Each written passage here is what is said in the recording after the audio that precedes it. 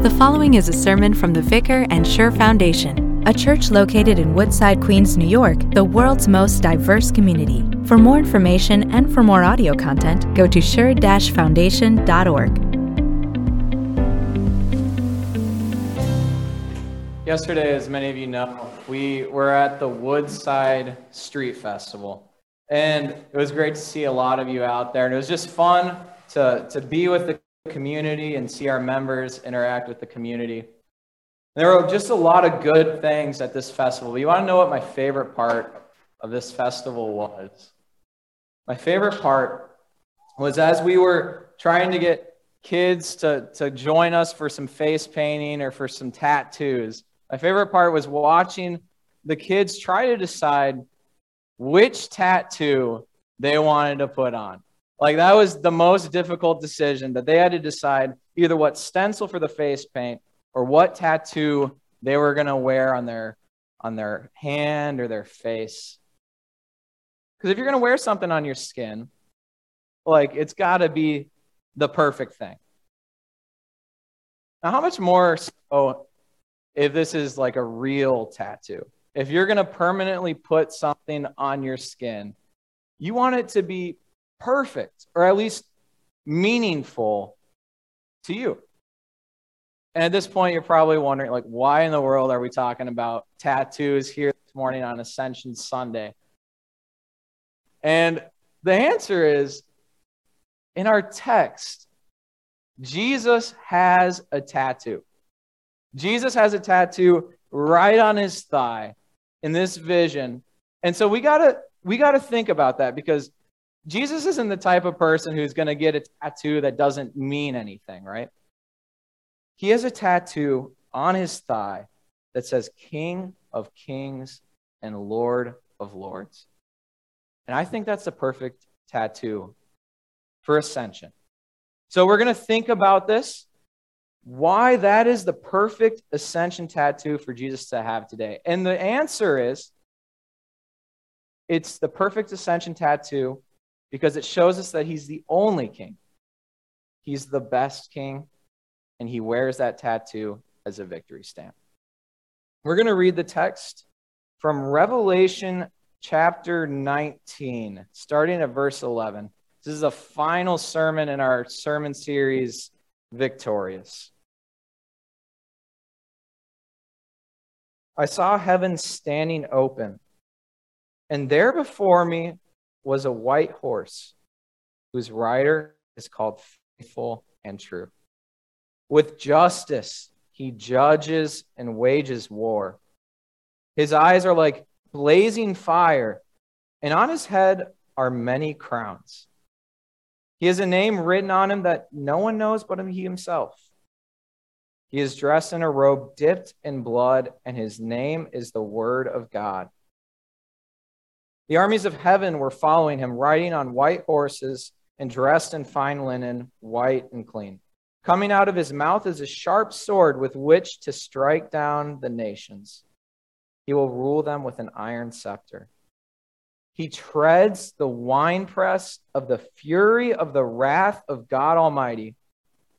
On his robe and on his thigh, he has this name written: King of Kings and Lord of Lords. This is the word of the Lord.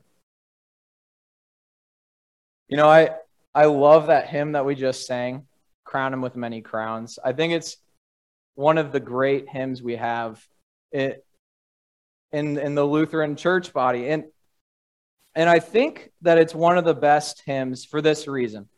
It's just such a joyful, happy hymn. Like, how can you not get emotional when the whole hymn is about all the kings of the earth with smiles on their faces, like putting their crowns on top of Jesus? And that's like what we have in the text here in verse 12. And on his head are many crowns. So we have Jesus like balancing like 10, 12, so many crowns on top of his head. And it's just such a joyful, happy thing. And then when I read the rest of the text and I studied it, my opinion of that hymn changed a little bit. Not that it's any less of a great song and a perfect hymn, but my idea that Jesus wearing all these crowns and that he's crowned with all these crowns is such a happy scene where all the kings are smiling and crowning Jesus with smiles on their faces. Because in our text, a lot of the crowns he's wearing were not given to him. A lot of the crowns he's wearing, he had to take in war. In verse 11, it says, with justice he judges and wages war. So we have this picture of Jesus wearing all these crowns, walking with all these crowns. But if you look closely, on some of them are blood of kings. And we're looking at this picture, and we're looking at this tattoo that Jesus has. It says King of Kings and Lord of Lords. And we have to wonder, why is this the perfect tattoo? When we see Jesus taking all the crowns of this earth, some given, some taken, why is this tattoo the perfect tattoo for Jesus? And I think it's the perfect Ascension tattoo for us. After we read the news and we read the last update on Ukraine, after we see that another nation is trying to do something to another nation, another king is trying to be King of Kings and Lord of Lords, this tattoo is a reminder that Jesus is not losing control. It's not like this world is spinning out of control and it's out of the grasp of Jesus. Jesus is in heaven. He's alive. And when the time comes, he is going to cut down any king who thought they were the King of Kings and Lord of Lords. So that's the first reason why this is the perfect Ascension tattoo, because it reminds us that he is the only king. He's the only king. But when you say something is King of Kings or Lord of Lords, something of something, you can mean two things.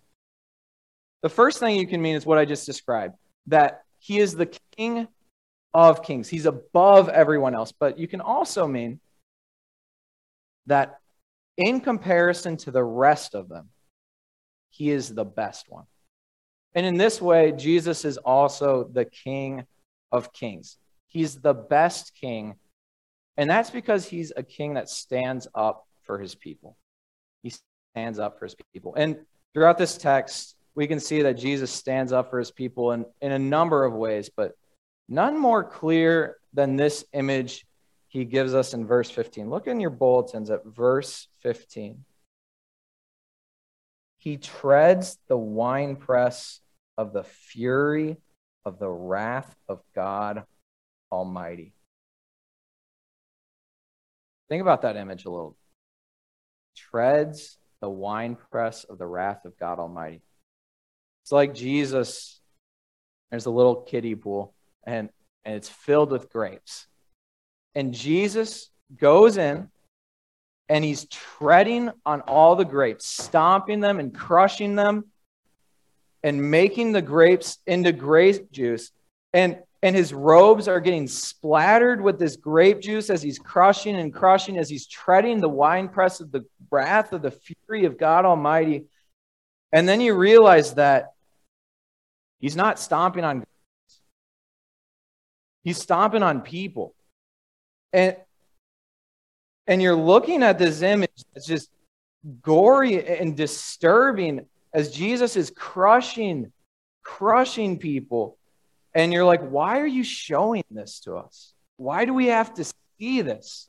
Why do we have to see you crushing your enemies like that? But I want to tell you, Jesus is showing you this less to show you that he's going to defeat his enemies, as it is that he's showing you he's going to defeat your enemies. Your enemies. I want you to think about that. Who would you want Jesus to stomp on like he's in a wine press? Isn't that kind of disturbing? But then you see the news, what happened in Buffalo, you see what happened in Texas, and all of a sudden it's not too hard to think of why you would want a king to do something like that. When earth cannot give justice to things that have been done, Jesus is a king who stands up for his people. He stands up for his people, and he will repay for things that are unrepayable.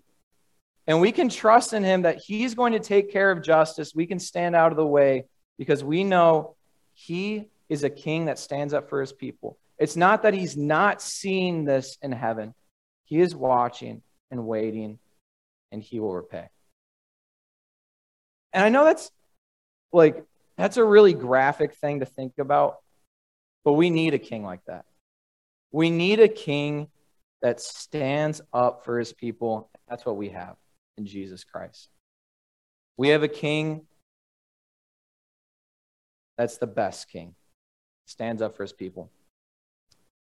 You know, up to this point, we've talked about some pretty heavy things. First, that he's going to crush rulers, that he's the king above all other kings, that he's the best because he's going to repay. And I want to tell you that is good news. As heavy as that is good news. We need a king like that. But if I would have left it at that, if we would have stopped there, I would have missed the best part of this Ascension tattoo. I would have missed the best part of Jesus rising into heaven. And that's right here in verse 11. This is the best part of Ascension. I saw heaven standing open, and there before me was a white horse, whose rider is called Faithful and True. And that verse is the best part of Ascension. Did you see it? It's kind of hidden in there. I missed it the first time I read it. The best part of Ascension, and it's right there in the text, is that the one who is called Faithful and True, Jesus Christ, is in heaven. Like that simple fact that he, in his body, is in heaven. And isn't that what we're celebrating this Ascension? Like the fact that Jesus left this earth, ascended with his body into heaven. And we have this whole festival called Ascension to celebrate this motion that he leaves earth and goes into heaven. And we have to think about, what does that mean? Why is that a big deal that Jesus stands in heaven? And it's this. When Jesus left the earth and went into heaven, it means that every single thing that needed to be done on earth is done. Every single thing that he came to do on earth, there's nothing left to do. That's why Ascension it used to be like the greatest festival, right up there with Easter, because Ascension is like Christmas. It's the birth of Jesus, plus Good Friday, plus Easter Sunday. It's all of these in one, because everything that Jesus came to do is complete. And so why is this tattoo that Jesus wears, King of Kings and Lord of Lords, the perfect Ascension tattoo for us? It's because he wears it in heaven as a victory stamp. He wears it as a victory stamp to say he is King and Kings of Lords. He won everything. And not only did he defeat the kings of the earth, no longer did he didn't just only like defeat all the evil in the world. He defeated death and the devil. He defeated every single one of your sins. He crushed it.